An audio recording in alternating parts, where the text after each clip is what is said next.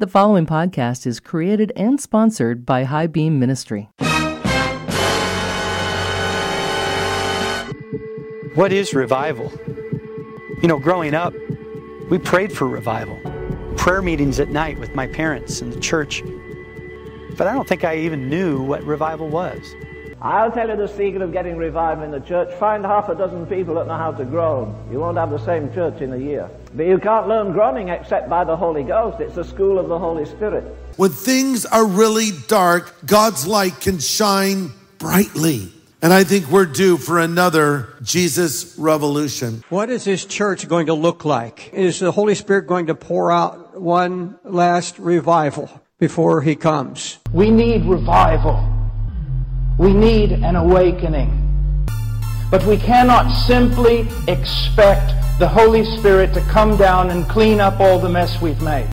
We have clear direction from the Word of God with regard to what He has done through Christ, how He expects us to live, how He expects us to order His church. And it does little good for men to cry out for extra biblical manifestations when biblical principle is violated all around us. Of course, Jesus was talking about His resurrection. He was rebuking the scribes and the Pharisees. They were wanting a sign. Jesus said, I am the sign, and my death and burial and resurrection will be a sign in every generation that God loves the world and was willing to give His only begotten Son, that whosoever believeth in Him should not perish but have everlasting life. Welcome to the Ersatz Coffee Shop. This is Jay, your truth barista, and I'm serving up a steamy cup of God's truth for the average Joe. You can catch me and this podcast on my websites, truthbarista.com, all one word, truthbarista.com, and highbeamministry.com. That's HIGHBEAM ministry.com, as in car high beam. We're shining the light of God's truth on the road ahead.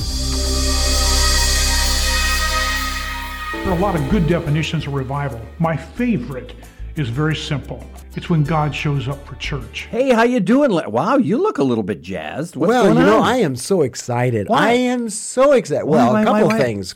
I've been reading a book by an old author who happens to be dead, but his thoughts and concepts are still alive today. And then I've been attending a church just around the corner, and man, they've got great music. They've got great preaching. There are signs and wonders, and there's healing, and it's really revival. Oh, it is, huh? Well, I think so. I mean, it just seems to be revival. I mean, these so it's good aren't... preaching, good music, yeah. and some supernatural signs and wonders. They're praying for the sick and stuff like that. Quite exciting. So that's revival, huh? Well, it's what I think most people think of revival as being. Well, as the Truth Barista, I've done some studying in the past on revivals in the Bible, and while those things are good and could be part of a revival, I think that there's a different definition of revival that's missing. Because, see, I think people have revival services, but you don't really have revival unless something changes from the biblical point of view. Well, and that we may need to define what those changes look like or what they're defined as. Okay. Well, why don't you grab that book and let's grab some coffee. And okay. By the way, you better make it a strong cup because I think you're going to be a little bit convicted and a little surprised at what we come up with here. Oh, okay. Okay, so we'll settle in here on the typical Bible study booth here at the Ersatz Coffee Shop. And okay, so tell me, what do you think people would say is revival today? Well, I would think that how I just described this church around the corner is what most people probably would say is a revival, because something is changing in terms of the admonitions. There's signs and wonders maybe going on, and people are excited, and they're coming to church. Therefore, or something has been revived. Right. Okay. That's part of it. So there seems to be more life in that congregation. Exactly. And because of that, there seems to be a little bit more spiritual life in their lives, in the church's life, and maybe influencing the neighborhood a little bit? Well, I don't know that for sure, but I know they're talking about God more amongst themselves. Okay. Well, let me get into some of these notes here that I have on my tablet that I made quite a few years ago here. This is the definition of revival, and this is actually from the dictionary. It's the act or an instance of reviving or a condition of being revived. Wow, that's a big help, right? Okay, what is revive? To bring back to life or consciousness. Interesting. Also, to give new health, strength, or spirit to something. Also, to restore to use, currency, activity, or notice. Also, renew in mind. Now, a real revival, as I've seen it and studied it in the past, has all of those elements to it, but it's really focused on spiritual life and awareness of God. So, revival implies life that at one time was present is now being restored, or life that was there has dropped and now it's being ramped back up again or increased. That's reviving. So, for example, if somebody chokes on a piece of meat, and God forbid it would ever happen in the coffee shop here, but if they choked, you would do the maneuver, get the obstruction out of the way. But if they stop breathing, you have to revive them. And so you begin to breathe air into them. They respond and come back to life. Well, in a picture, that's kind of what God does with his body. There are times when church individuals and organizations and local church bodies seem to lose that breath of God, and it just kind of goes from a really alive and vibrant life of God in us, and it just kind of deteriorates down into a ho-hum, listless, out-of-breath kind of an experience. And every once in a while, God's Holy Spirit breathes new life into us, and new activity, new awareness begins to really ramp up, and he has revived his body. You know, I've been studying the church of Ephesus, and it's really interesting when Paul in the book of Acts was preaching there. I mean, there was true revival. Many people came to know the Lord, and things were really happening, right? Then you read the writings in Revelation from St. John, and you begin to realize that that church of Ephesus really had a lot of great things going for it, but the Lord said, you have left your first love. Yeah. So they were in great need of revival, even though they were doing great things as a church. The Lord wasn't present as the first and foremost priority in those early Christian lives. I like the way you brought that up, because Ephesus was at first vived, brought to life by the gospel. But you're right, by the time John is writing, which is just a couple of decades later, the church had kind of fallen asleep, and Jesus himself is saying, you have left your first love. You have fallen asleep. Your life is draining away. And he goes, no, buck up, cowboy, and let's get going, man. Get back in the saddle and let's go. You know, I like that version. Is that the Western cowboy version or what? That's the cowboy way. I know, Truth Barista, you have lessons from the Old Testament that sort of fit right into what we're saying. You're exactly right, and I'm glad you said that, because the question is how can a church like Ephesus and others that have started with the gospel and been so alive in the Lord suddenly kind of peter out, or they just kind of go with the flow and they move to the lowest common denominator? And it's really, think of it in this way. When God created humanity, Adam and Eve, what did he do to Adam? He breathed life into him, and he became a living being. But what happened to Adam? He followed his nature, and he fell into sin. Now, sin has become an anchor around humanity's ankles, spiritual ankles. And so what happens is, even though we're brought alive in the Spirit, redeemed, made new, born again, however you want to say it, we still fight against that old nature, those old habit patterns, our desires. They fight against the drive of the Spirit to keep us alive. And that sin anchor, that desire, kind of drags us down. And so when you look at the history of humanity in the Bible and in the last 2,000 years, there's always this tendency to move from high energy to low energy. It's kind of like the second law, I think it's the second law of thermodynamics, where you get all of these objects in motion have a tendency to lose that energy, and you get that entropy. Well, we get this spiritual entropy, this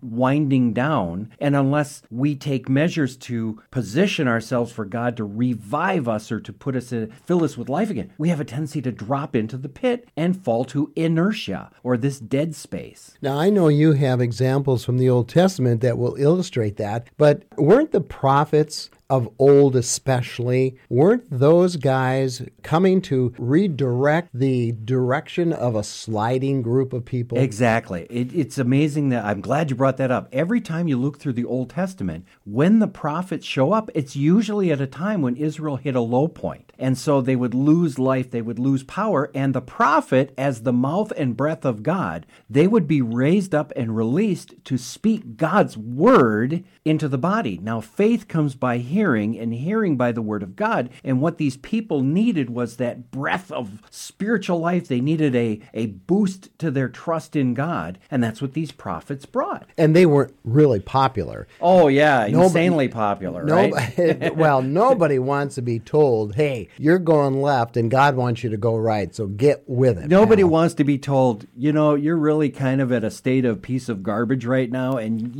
we need to make adjustments here. And let's face it, a lot of people tend to move to that spiritual dead point because they like sin. They like doing things their way. Oftentimes, it's tough to continue to maintain pace with God. So let me give you an example of why this happens. Now, in the book of Judges, this is when Israel has had their wonderful encounter with God, their 40 years of training in the wilderness with God. They've moved into the land. Joshua and all of the leaders that really kept them motivated have finally died, and you're into a whole nother generation. And at this point in the book of Judges, it said, they all started doing things according to how they wanted to do things. Every man's way was right in his own eyes. That is a classic case of God's people beginning to fall backwards and to start the downward slide. There is a cycle that we'll see in the book of Judges that comes out over and over again. And in fact, amazing Larry, the book of Judges is a book of revivals. So let me give you the cycle. See if you find it. Okay,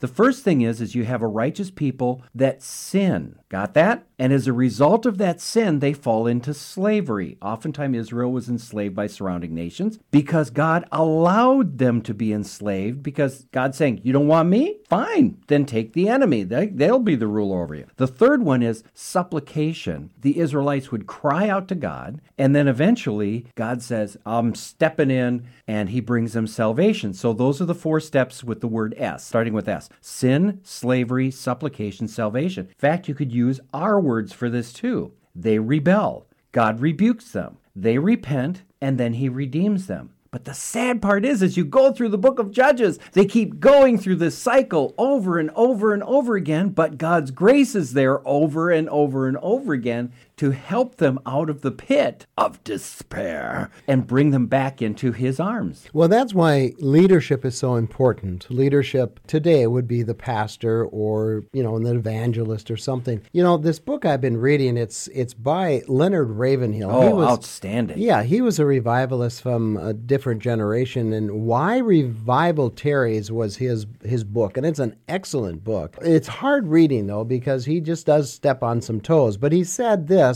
He said, we have too many dead men in the pulpits giving out too many dead sermons to too many dead people. Ooh. The whole idea is, and that's Israel, that's what you just described in Judges, and something has to come along to shake that up and challenge that so people can begin to think that, well, yeah, maybe I've been listening to the wrong message or the wrong emphasis in my spiritual life. And we need that. Yes, we need to be continually encouraged by both the Lord and through the Lord's people. Whether it's your next door neighbor who's on fire for him, or hopefully your pastor or elders or leaders in your congregation. And the sad part is we have a tendency, a downward pull to go to sleep. And every once in a while, and I'm hesitant to kind of put it in these terms, but I will. Every once in a while, God lets us slumber, and then he comes along and he allows circumstances to slap us awake, and suddenly we realize how far we have fallen, and that's when we hit that bottom. We say, God, we need help. And God goes, good, I have you exactly where I want you. I can work with this. It's the slumber that he has a hard time working with.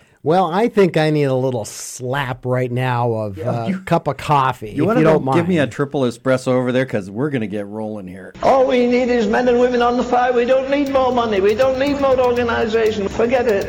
Let's go back to God. Well, Truth Barista, you're getting loved all over the world. This is really a phenomenon. It's really cool. Because the Truth Barista is on the internet, and of course the internet, wherever the internet goes, so goes the Truth Barista. Mm-hmm. But what we're really looking for is people that could really invest some time in praying for us. Oh, we need prayer big time. That's we really do. Thing. Just to ask God to bless these podcasts that can go into areas of the world that, wherever the internet reaches, we can reach. Yeah, where the gospel can actually make a difference. And we also need people that have a heart to invest in ministries that are doing the work of God. Yep. One of the nicest things about doing a podcast is the costs are not overly expensive, so even a smaller gift can have a tremendous effect. So if you want to support this podcast financially, go to the website, truthbarista.com, and on the right side, you can go down, look down the side, and you'll see a GoFundMe button, you'll see a PayPal button, and you'll even see an address where you can send check or money or whatever you want to,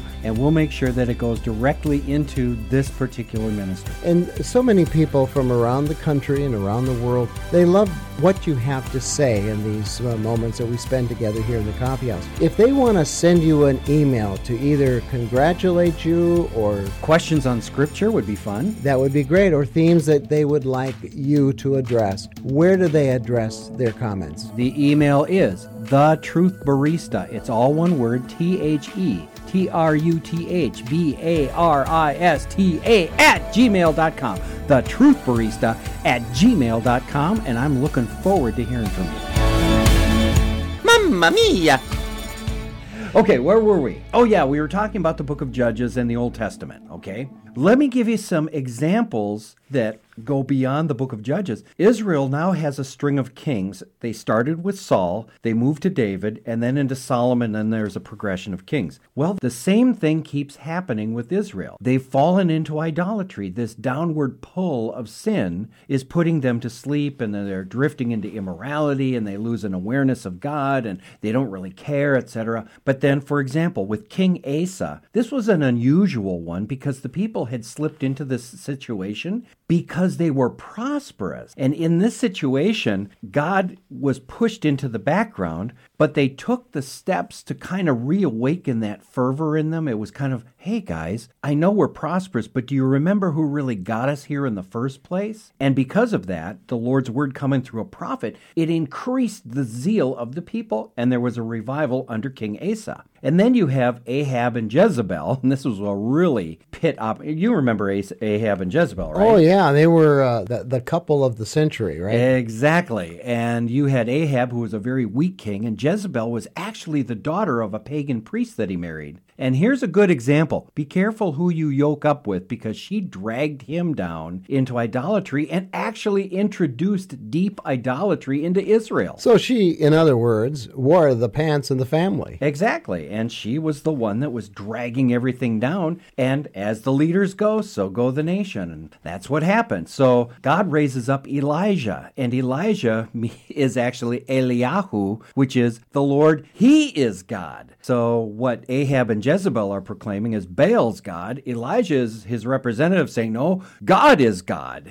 El is God. Jehovah is God. And he has a battle on Mount Carmel. And what happens? God sends a manifestation to prove that he is God, and nothing happens on the Baal side when the prophets call out to their God, and the people are going, Eliyahu. It's like, Elijah, Elijah. But what they're saying is, the Lord, he is God. The Lord, he is God. Now, this was a manifestation that turned the people. They needed that shock to see that God really is the one. And usually those shocks come at some of the most unopportune moments, right? Exactly. I mean, if you look at some of the revivals in the past, I mean, people were really desperate for God or change or something. And then for some reason, at a certain time, there's a revival, there is a prophet, there is a speaker, something happens. You cannot predict it. No, it's fascinating. When you study revival, you can never create a revival, as I've seen. You can only position yourself to receive what God wants to bring through a revival. And I think we'll talk about that a little bit later. Let's get back to the kings, Hezekiah and Josiah. Here was the nations that were struggling with idolatry. And what Hezekiah and Josiah did is they tore down the altars. Actually, Josiah rediscovered the law and read it, and he goes, oh my gosh, we are in such a hole right now that God deserves to judge us. So he began to position the people by tearing down the altars and calling the people back to the worship of God. They created a situation, and when they hit this massive revival point, God moves in and he moves on the people's heart and he transforms the society. Under Hezekiah, it says they had a Passover celebration such has never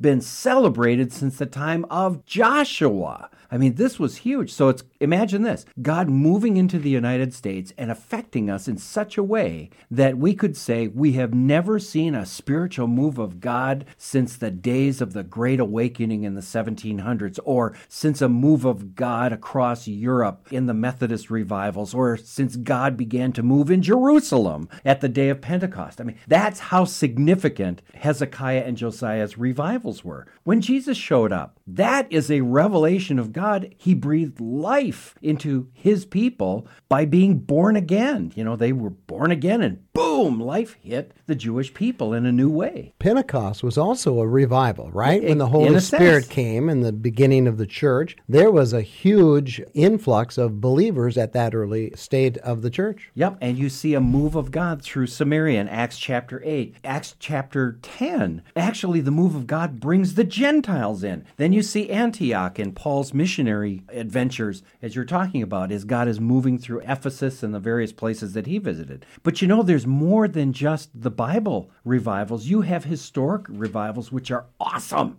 And this revival process started, when do you think? 1700s, 1800s? Somewhere like that. I think the first great, really? They actually, these revival services, these revival movements actually started in the 2nd century and in the 1st century. Why? It doesn't take people long for them to slide into this state of slumber. Remember Ephesus? It was only a matter of decades. Well, you look at the early church here in the 2nd century. Irenaeus, a church father in AD 178, says, we got a local revival going in Gaul. He records it. He goes, many are coming to Jesus. They're casting out demons. Prophetic gifts are being spoken. We're watching people get healed. And suddenly there's a dedication and awareness of God's presence. This is in 178 AD in France. And then you start moving through history. You have the Montanists in Rome. In a sense, the Reformation was a renewal movement, a revival movement on a much broader scale. They had correction. Martin Luther brought correction to the church at that time. And really a revival, what does it do? It breathes life into people and brings them back to center on God. And that's what these various movements, so to speak, were revival-type movements. Of course, the Reformation brought so many unique changes that, of course, they broke away from the established church at that time because the established church would not listen to the requests of the reformers. You see, the church is made of people, and as people slumber and go to sleep, so denominations and movements can slumber and go to sleep. So you could have the powerful, universal church, the Catholic Church, can slowly go to sleep and become ossified, which means become bone-like, right, and unresponsive to the Spirit. And so even the Reformation movement, the main movement was the Lutheran Church that came out of the Reformation. And yet today you look at many parts of the mainline Lutheran Church, the ELCA and others, openly embracing sin. Now you tell me that that denomination has not fallen asleep and desperately needs revival. You have also, starting with the First Great Awakening, I know that that's a kind of a really interesting time for you because it really began to shape what American Christianity was, at least in those early years. Exactly. We look at, was the United States a Christian nation? Well, it most certainly was, because many Christians were coming here, and they were not the mamby-pamby tolerance and diversity Christians we have today. They were committed Christians. They were Christianity infused their worldview. And so what happened is, even as early as the mid-1700s, the First Great Awakening started around the time of 1735 with Jonathan Edwards. Listen to this. I love some of what's happening here.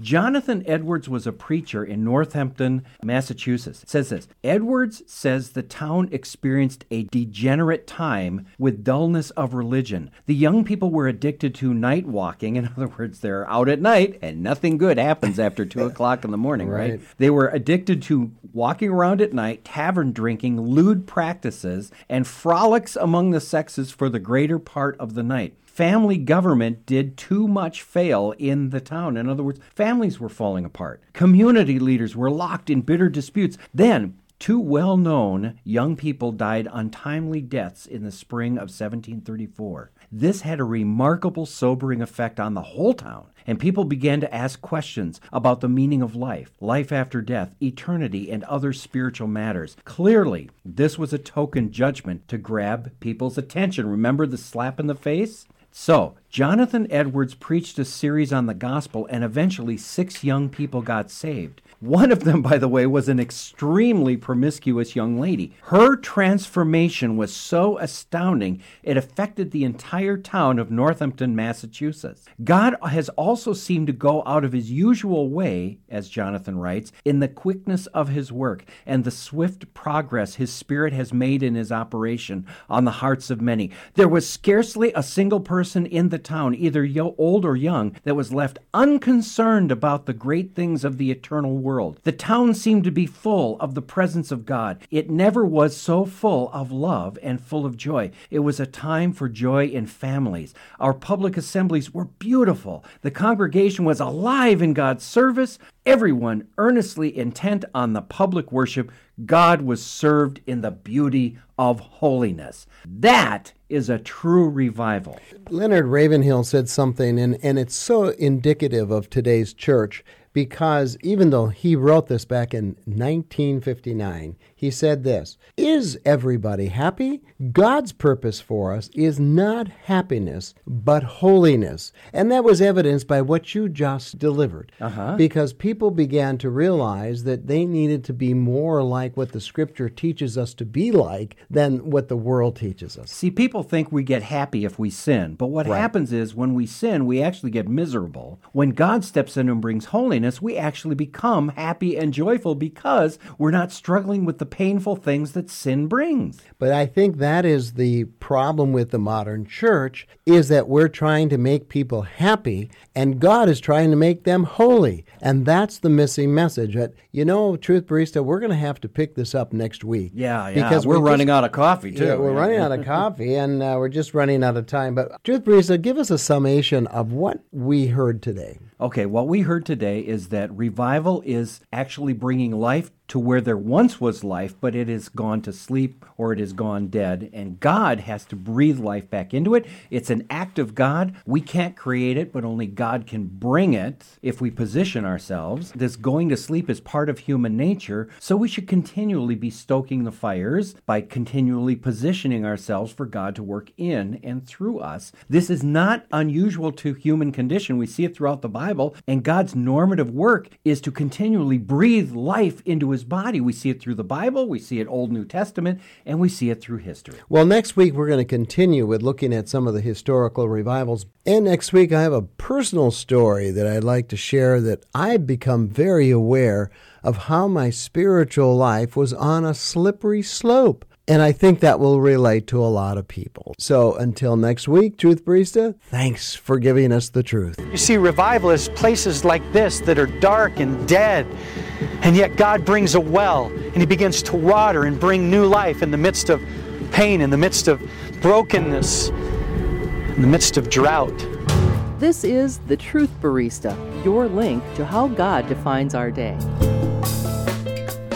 Remembering things today is getting harder and harder for all of us. So much information, so many passwords, so much technology to master, it all seems a blur at times. But one thing we hope will never be a blur, and that is how much God loves you. The Bible tells us His mercy is new every morning, brewed special for your day. Thanks for listening.